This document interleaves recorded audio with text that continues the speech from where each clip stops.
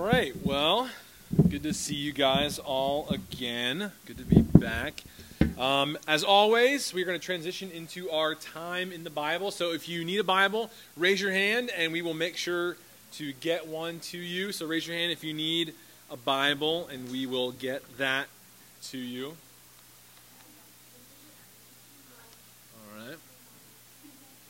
All right, and who can guess where we are going to turn tonight? Just yell it out. What was that? Okay, try again. Where are we turning? Okay, all right. I know you guys are loud. Trust me. So I was like, okay, make sure we're good here. Oh, yeah. Thanks, Leo. I forgot that was there. All right, so turn to the book of Colossians. We're going to be in chapter 4 here tonight, okay? And so if you need some help finding Colossians, don't be afraid to ask a neighbor, ask a leader. We want to make sure that you get to the right spot, okay? So tonight we are going to wrap up our study on the book of Colossians, okay? So we're going to be looking at chapter 4 here, wrapping up our series on Colossians. So, as you turn there, okay, once you're there, give me a thumbs up so I know where we're at. Okay, cool. All right, thumbs up. Okay, go. Cool. All right. So, before we dive in here, let's provide a little bit of context, okay? So, over the last 2 studies that we've had together, I know we had a week off for Thanksgiving, but over the last 2 studies, Paul has been addressing how our character should look, right? So we talked about the new self, the old self, okay, and then Seth kind of described a little bit more about that a few weeks ago. And then last week, or 2 weeks ago, we talked about what our interactions should look like between our family and with those in the workplace. So again, we looked at how those relationships should look in light of what Paul has been writing about. So tonight, we're going to talk about what it looks like to share our faith and also what it looks like to pray. And we're going to talk about both of those topics here tonight. And really continuing on this theme of honoring God in and through all things. Okay. So like we've kind of begun to establish here this fall, what I want to do is I want to give you 2 minutes, just some time to read through the passage, begin to jot down a couple notes and thoughts, okay? So I'm going to give you 2 minutes to read through it, okay? Let's all focus in, try not to distract those around you. Let's lean into what God is trying to help communicate with us tonight. And then after those 2 minutes, we'll come back and work together through this, okay? All right, so Colossians chapter 4.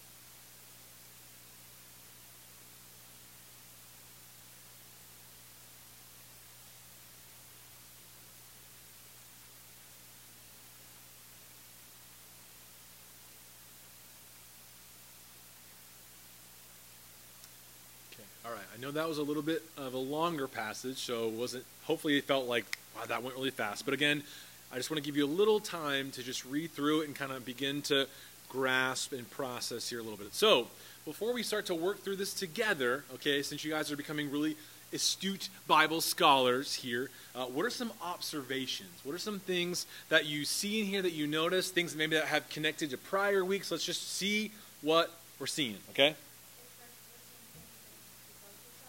Yeah, okay, so we see a list of what we should devote ourselves to. Really good. Yeah. Okay. Season with salt. How many of you guys like salt? Okay. How many of you prefer pepper? Okay. All right, I won't be insulted. Okay. Okay, thanks. Thanks, Ben. All right. So good. We're going to talk about salt tonight, okay? Who would have thought that we'd be at church talking about salt? All right. Good. Yeah, Jason?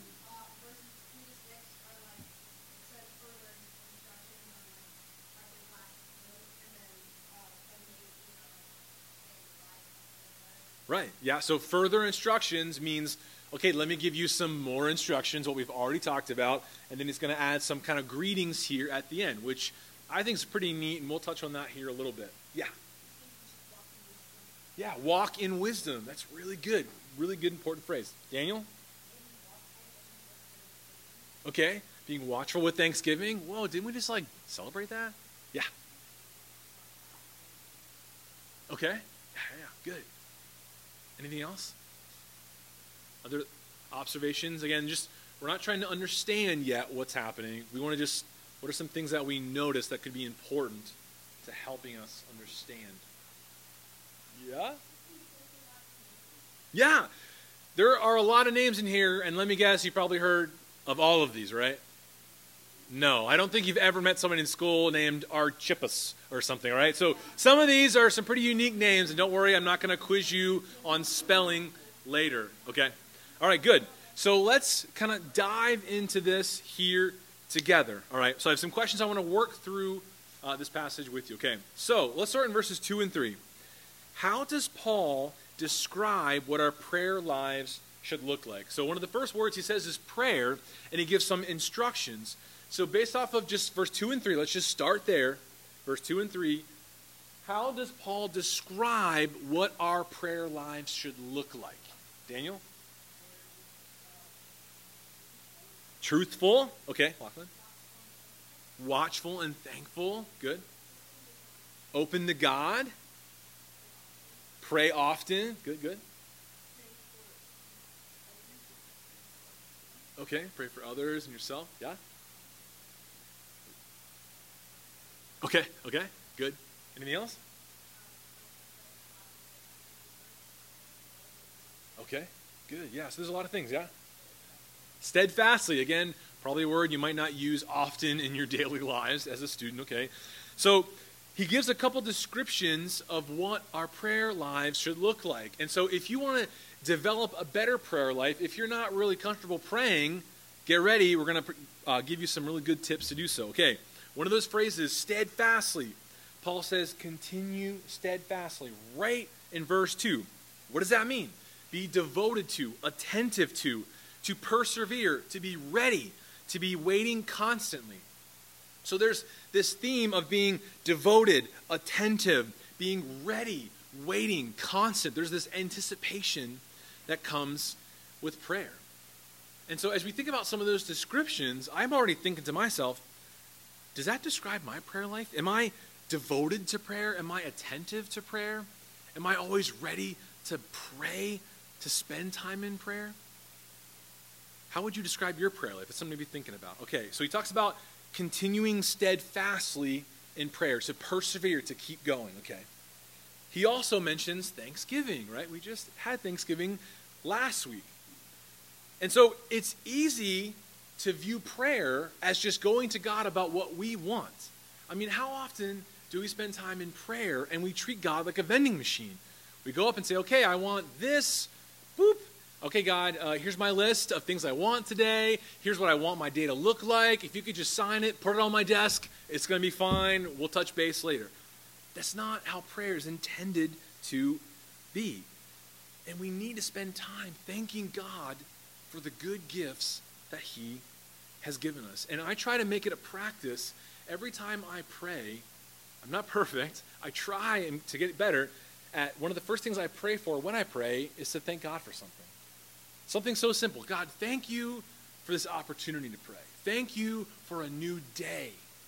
Thank you for the food that we had today. Thank you for White Castle sliders, right? We can have a lot of good things to be thankful for. And so it's a good habit to spend time thanking God for the good gifts. And then Paul also says in verse 3, he says, at the same time, pray also for us. And so the us here that he's referring to the other apostles and the leaders. Paul's saying, pray for us, those who are leading, those who are preaching the gospel, those who are going forth and sharing the good news of Jesus. So Paul's saying, would you pray for us as leaders here in the early church? And so again, if you're looking for some opportunities to pray, if you're not sure what always to pray about, Paul gives us a great example here. If you're looking to enhance your prayer life, take time to pray for your pastors. Take time to pray for your church leaders. Pray for your TNT staff. Pray for your neighbors, whoever. But specifically, pray for your church leaders. Because, spoiler alert, I need prayer too. Your leaders all need prayer. And so we want to pray for you, but we love it. I love it when you ask us, how can you pray for us? And so if you're looking again for opportunities to pray, why not pray for your pastors? Pray for your leaders. And from there, he says, God may open to us a door. So let me read it again. Verse 3, at the same time, pray also for us, that God may also open to us a door for the what? Open a door for the, what word? The Word, okay? The Bible, in other words, the gospel, the good news of Jesus. Paul's praying for open doors to share the gospel, share the message of Christ, what we talked about weeks ago, back in Colossians 1 and 2. Paul's saying, pray for us that we may have doors. And so, I'm not sure if you maybe remember this or not, but it's amazing to me that Paul prays for open doors to share the gospel, because as Paul is writing this letter, he's in jail. So as Paul is writing this letter to the church, he's in jail. And he's actually in jail because he was sharing his faith. So as he was sharing his faith, he was sharing the good news of Jesus, he was put in jail. He was facing persecution. And even though he's in jail for sharing his faith, what does he pray? Pray for us that God may open doors. I mean, he's in jail for sharing the gospel, and he's still asking for prayer that he may have opportunities to share the good news. And even though he's in jail, I don't see any sense of regret from Paul here. He's saying, no, keep praying for us. Keep praying for God to open doors. And so again, those are a few ways that you can incorporate into your prayer life. Pray and ask God to, care for your pastors. Pray for your pastors, your TNT leaders. Thank God for the good things. Pray for open doors to share your faith. Pray that God would continue to help you be steadfast in your prayer life. These are all great ways to enhance your prayer life. All right. So let's continue on. Verse 4. What else does Paul ask prayer for? What else? What else here in verse 4 do you see Paul asking prayer for? Lachlan?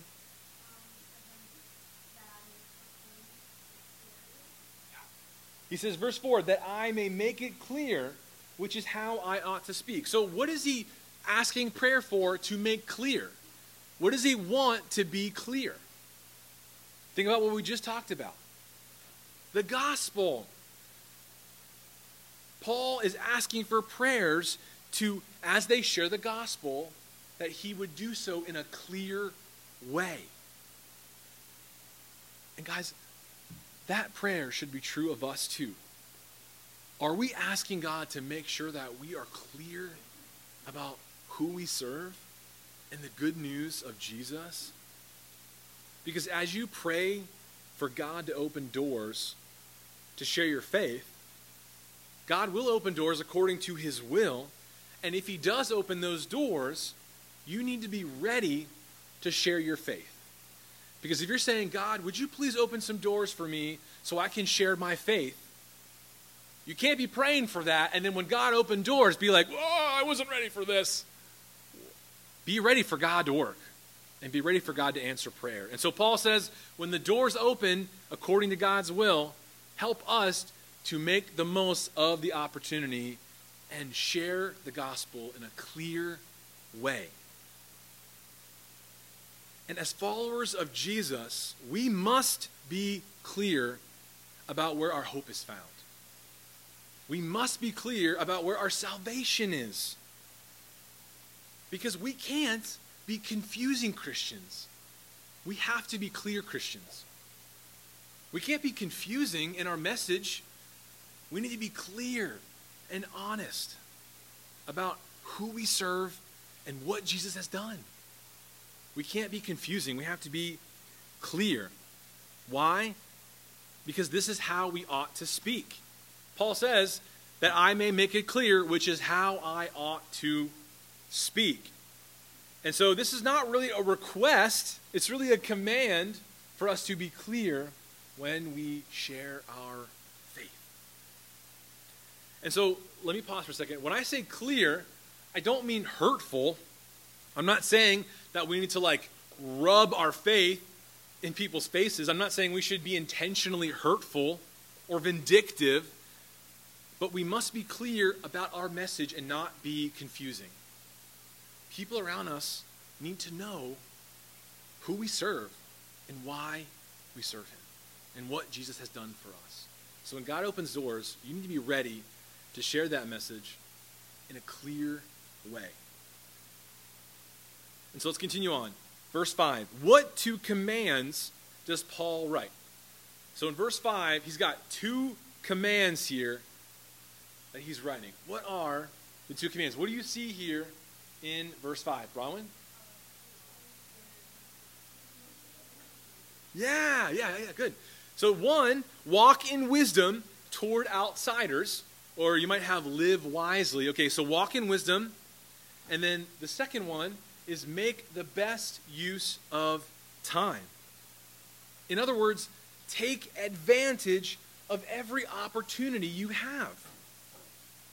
And so what Paul is saying here is that as you share the gospel with those who need it, do so wisely, taking advantage of every opportunity that God provides. So if you pray for God to open doors for you to share your faith, you need to walk through those doors. You need to make that message clear and then take advantage of the opportunity.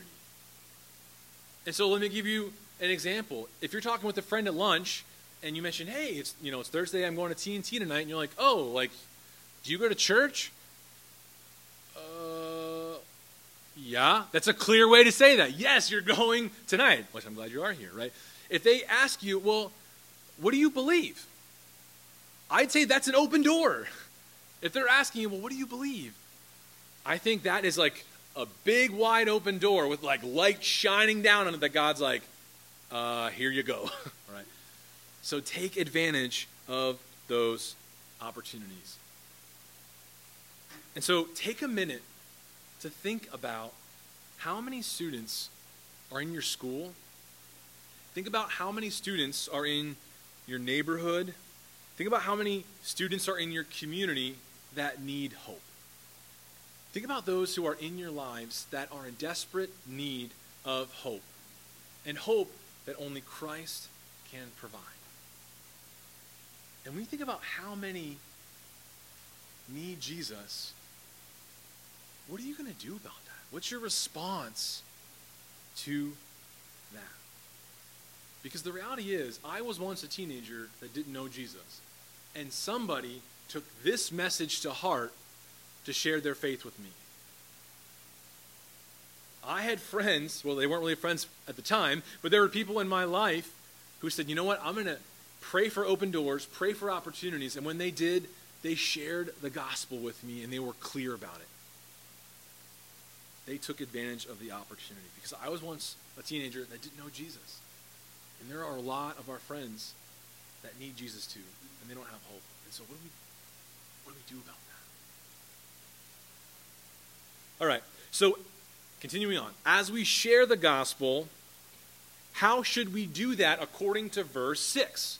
Okay, so as Paul's talking about sharing our faith, being clear, praying for open doors, right? He talks about what we should pray for open doors. We are to walk in wisdom, making the best use of time. According to verse 6, how should we share the gospel? What does it look like?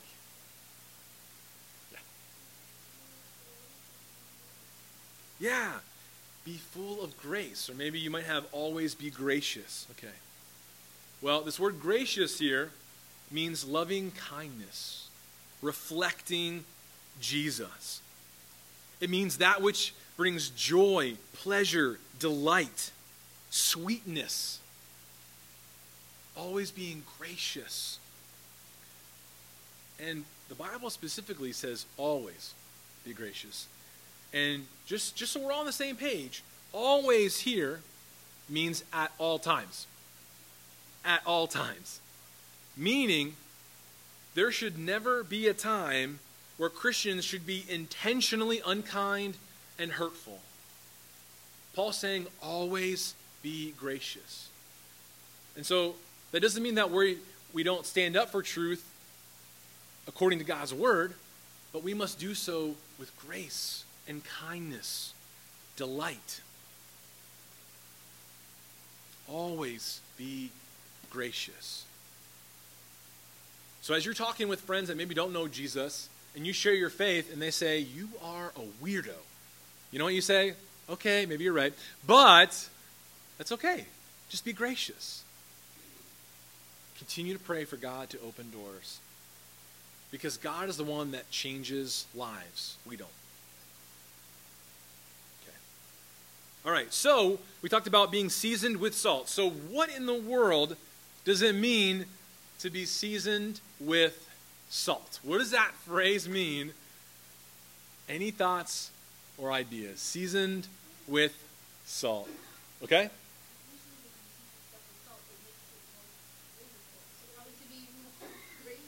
Okay, so it brings out some flavor. What is this? You pouring salt on something? Okay, so it brings out some flavor. Okay, good. Seasoned with salt. What else? Okay, makes it more pleasant. Some of you guys are like, salt, salt, salt, salt, salt, salt, salt, salt, salt, salt. Just like pour the whole thing open and just drink some water, okay? Yeah, Julio?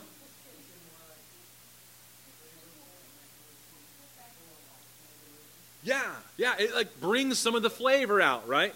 Yeah.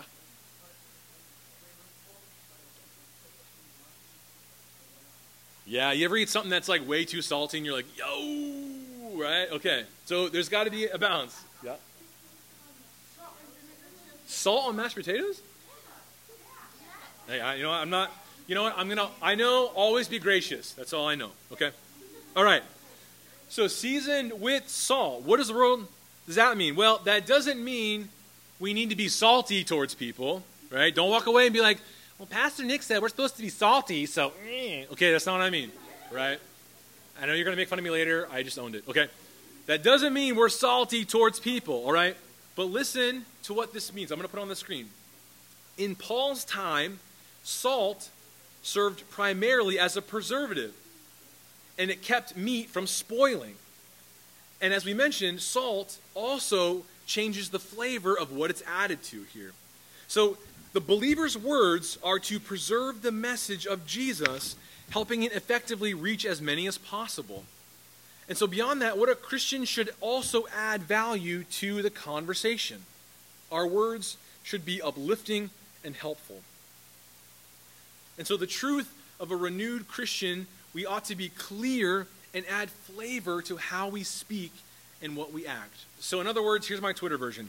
The way we talk should be attractive, productive, different, adding flavor, while also preserving what is good and God-honoring. So as you interact with those at your school, your friends, your family, whoever, we are called to be seasoned with salt. How we talk should be uplifting It should be different. It should add value. How we speak should add value to conversations. And not only should it add value, it should preserve what is good. And good means God-honoring. So as you think about the words that you use on a daily basis, think about, was that adding value to conversation? Was that encouraging people? Was that uplifting people? Was I preserving what is good? Was I keeping what was God-honoring? Because words matter. You ever hear the phrase, sticks and stones may break my bones, but words may never hurt me, right? That I think is just so not true, because words really hurt. And so therefore, we need to be very intentional about what words we use, the tone in which we use it, because we need to be careful to encourage those around us. Because the reality is, if you claim to follow Jesus and people hear how you talk and would never expect how you talk to connect to Jesus, then that's an issue. So let me give you an example. I really love to grill. How many of you guys like grilled foods? Anybody? Okay, how about grilled steak? Anybody? Grilled steak with some green stuff on it? Okay. Pork chops? Anybody? Okay, let's see. Grilled chicken? Ooh, okay, all right. Salmon? Grilled salmon? Ooh, okay. Oh, I'm impressed. Okay, all right. So, one thing about me is I really like to grill. I'm basically a grill amateur, okay? And I really like to grill. And every time I get a really good steak, one of the first things I do is I add salt to it. Not tons and tons, but I add salt to it because salt brings out the good flavor of the meat. Salt brings out the good flavors. It brings out the goodness of delicious meat. Okay, now I'm getting really hungry. I should probably go from that. Okay, so the good here, that what I'm talking about is the good comes from God. Because good might be defined in different ways to different people, but when I say that our conversation should preserve what is good, what I mean is that good is God-honoring. It brings glory to God. God-honoring. And so when those who don't follow Jesus, and really anybody, when those who don't follow Jesus interact with us, they may not agree with what we believe, but ideally there should be no doubt on their part that being around us is pleasant and good. If we're claiming that we are a new creation, that the old has gone and the new has come, and yet people in your lives don't really find you very helpful or encouraging, then what is that going to tell them about Jesus?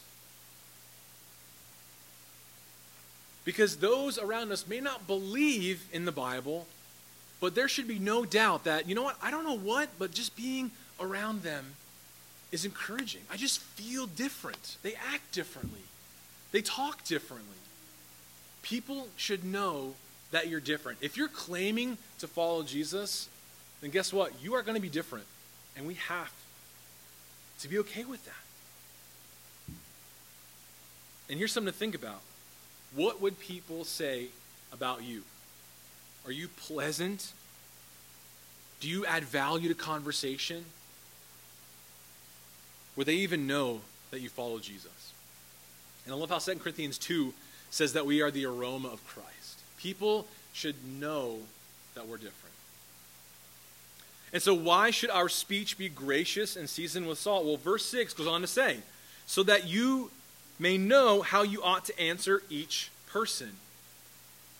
Because the reality is we should be ready to engage in conversation with others about what we believe.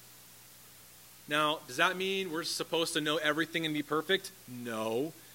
But does that mean we shouldn't study? We need to be ready to share our faith. And that's why we take so much time to study the Bible, because we want you to know God's Word, because it can change your life. And so from there, after verse 7 here, Paul begins to kind of conclude and wrap up this letter. And he actually mentions a number of individuals, and we don't have time to go through them all today. But one of them specifically he mentions is Epaphras, okay? And so the next question I have for you, in verse 12, Paul writes that Epaphras is struggling on your behalf in prayers. So my question is, what does that mean? What does it mean to struggle on your behalf in prayer? What does it mean to struggle on your behalf to pray? Violent? Yeah, right, to pray for you. Good. What else? If I'm struggling in prayer on your behalf, what does that mean?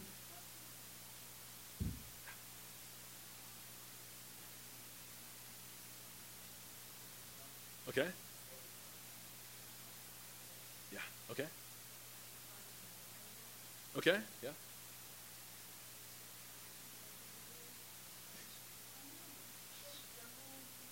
Okay. Yeah. Yeah. Okay, yeah, good. So prayer, it often can be hard work and it requires discipline.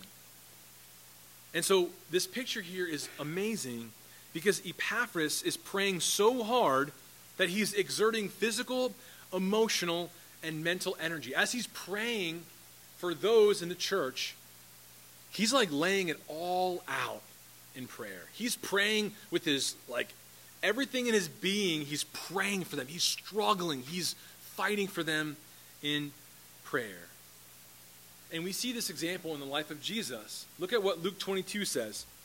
And being in agony, referring to Jesus, he prayed more earnestly, and his sweat became like great drops of blood falling down to the ground. And we see Jesus here praying with everything out on the line. And so the question I have for you to think about is, when is the last time that you prayed like this? When is the last time that you prayed in a way that you felt like you were struggling on someone else's behalf, that you were praying with your whole might and focus and self? Because I heard someone say once, pray as if your prayer is going to be the one that God uses to change the world.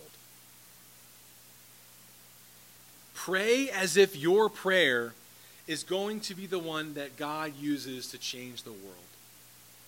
I mean, how differently would our world and lives look like if we prayed every prayer believing that maybe that was the prayer that God was going to use to change someone's life, to change our community, to do a mighty work in our world? Because when we pray, we don't just pray like, okay, here we go. No, we need to focus and pray and say, God, I want to come before you. And I want to be attentive and focused and steadfast. And so then look at how Paul concludes this letter in verse 18. He says, remember my chains. Paul says, remember my chains. Let me read verse 18. I, Paul, write this greeting with my own hand. Remember my chains. Grace be to you. And this phrase here, take a second and think about it. Remember my chains. As Paul is writing this letter, he's in chains in prison for his faith.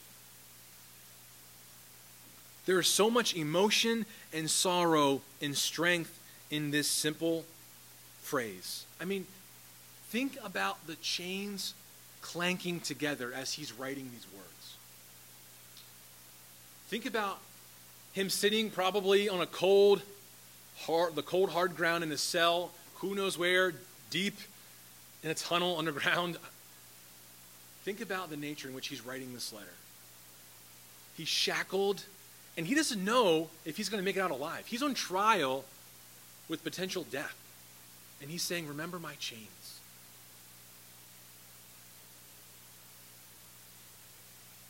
Because Paul is in prison, and he doesn't know if he's going to make it out alive. And so Paul doesn't write this to get empathy or sympathy even from the Colossians. He's not saying, hey, I'm super, super spiritual because I'm in prison for my faith. But Paul rather is reminding them to pray for him and to act as an example that it's not always easy to follow Jesus. Because the reality is, following Jesus is not always going to be easy. I'm not saying it might put you in jail someday, like Paul, but following Jesus is not easy. And so what are some takeaways from this? Let's look at a couple application points here. Number one, if you're taking notes, definitely write these down. Number one, prayer is essential to the life of a Christian. Prayer is essential to the life of a Christian. Because as followers of Jesus, it's not a question of if we should pray. Prayer is non-negotiable. Prayer is non-negotiable. That's why Paul says, continue steadfastly. We are to be devoted in prayer, to be committed in prayer. And you know what? If you're struggling with your prayer life, when you take time to pray, if you're like, I don't really know what to pray for, Paul here gives us some examples, and let me share them with you. When you pray, pray for watchful eyes, meaning as you pray, don't pray as if you're falling asleep. Like if you want to really go before God in prayer and you curl up in your bed and you put on all your fuzzy blankets and you're all snuggled in, you're like, I'm just going to go ahead and pray. And then 5 seconds later, you're like, sometimes I'm so tired, I have to literally stand up and pray because I'm like, if I sit down, I'm going to fall asleep. But you know what? I want to continue steadfastly in prayer, and I'm going to take it seriously. And so pray for watchful eyes. Pray for a thankful heart. Take time to thank God. If you've not thanked God for anything today, take time to do so tonight. Pray for your church leaders. Pray for open doors to share your faith. Pray for clarity as you share your faith. These are all different ways to pray. And so if you're looking for opportunities to pray, hopefully some of these will give you a place to start. Number 2, be a God-honoring witness wherever you are. Wherever you're at, be a God-honoring witness. Because as you engage with the world, walk in wisdom. If you're claiming to follow Jesus, speak like it. If you're claiming to follow Jesus, act like it. Live like it. Live and act and speak like you're different. Because let me be crystal clear with you here. If you're claiming to follow Jesus and people can't tell that you're different from everybody else, that's a problem. Let me say that again. If you are claiming to follow Jesus and people can't tell that you're different from everybody else, that's a problem. Because 95% commitment to Christ is still 5% short.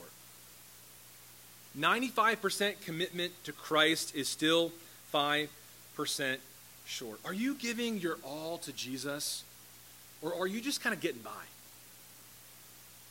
Is your approach to your relationship with Jesus fake it till you make it? We are called to make the most of every opportunity. So when you do, share your faith. When you have the opportunity to show love and grace, do it. When you have the opportunity to share your faith, clearly share it. And then as you do so, be gracious, be pleasant. And then number 3, last one.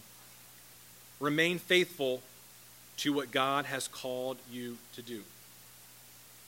Remain faithful to what God has called you to do. Verses 10 through 17 provide a list of individuals who Paul mentions are faithfully carrying out the ministry that God has called them to. And so here's something to think about. Is faithful a word that people would use to describe you? Is faithful a word that people would use to describe you, especially when it comes to your relationship with Jesus? Do people look at your life and think, wow, they really love God. They are committed to God. Or do they see your life and go, I don't know if I buy it. It seems kind of fake. Because remember, there's a cost of following Jesus. And it's not always going to be easy. But it will be worth it. And I love what Jesus says in Mark chapter 8. He says, and what do you benefit if you gain the whole world but lose your soul? And what do you benefit if you gain the whole world but lose your soul? And friends, if you're here tonight and you're trying to do life your own way, in the spirit of Paul's writing here, let me be clear.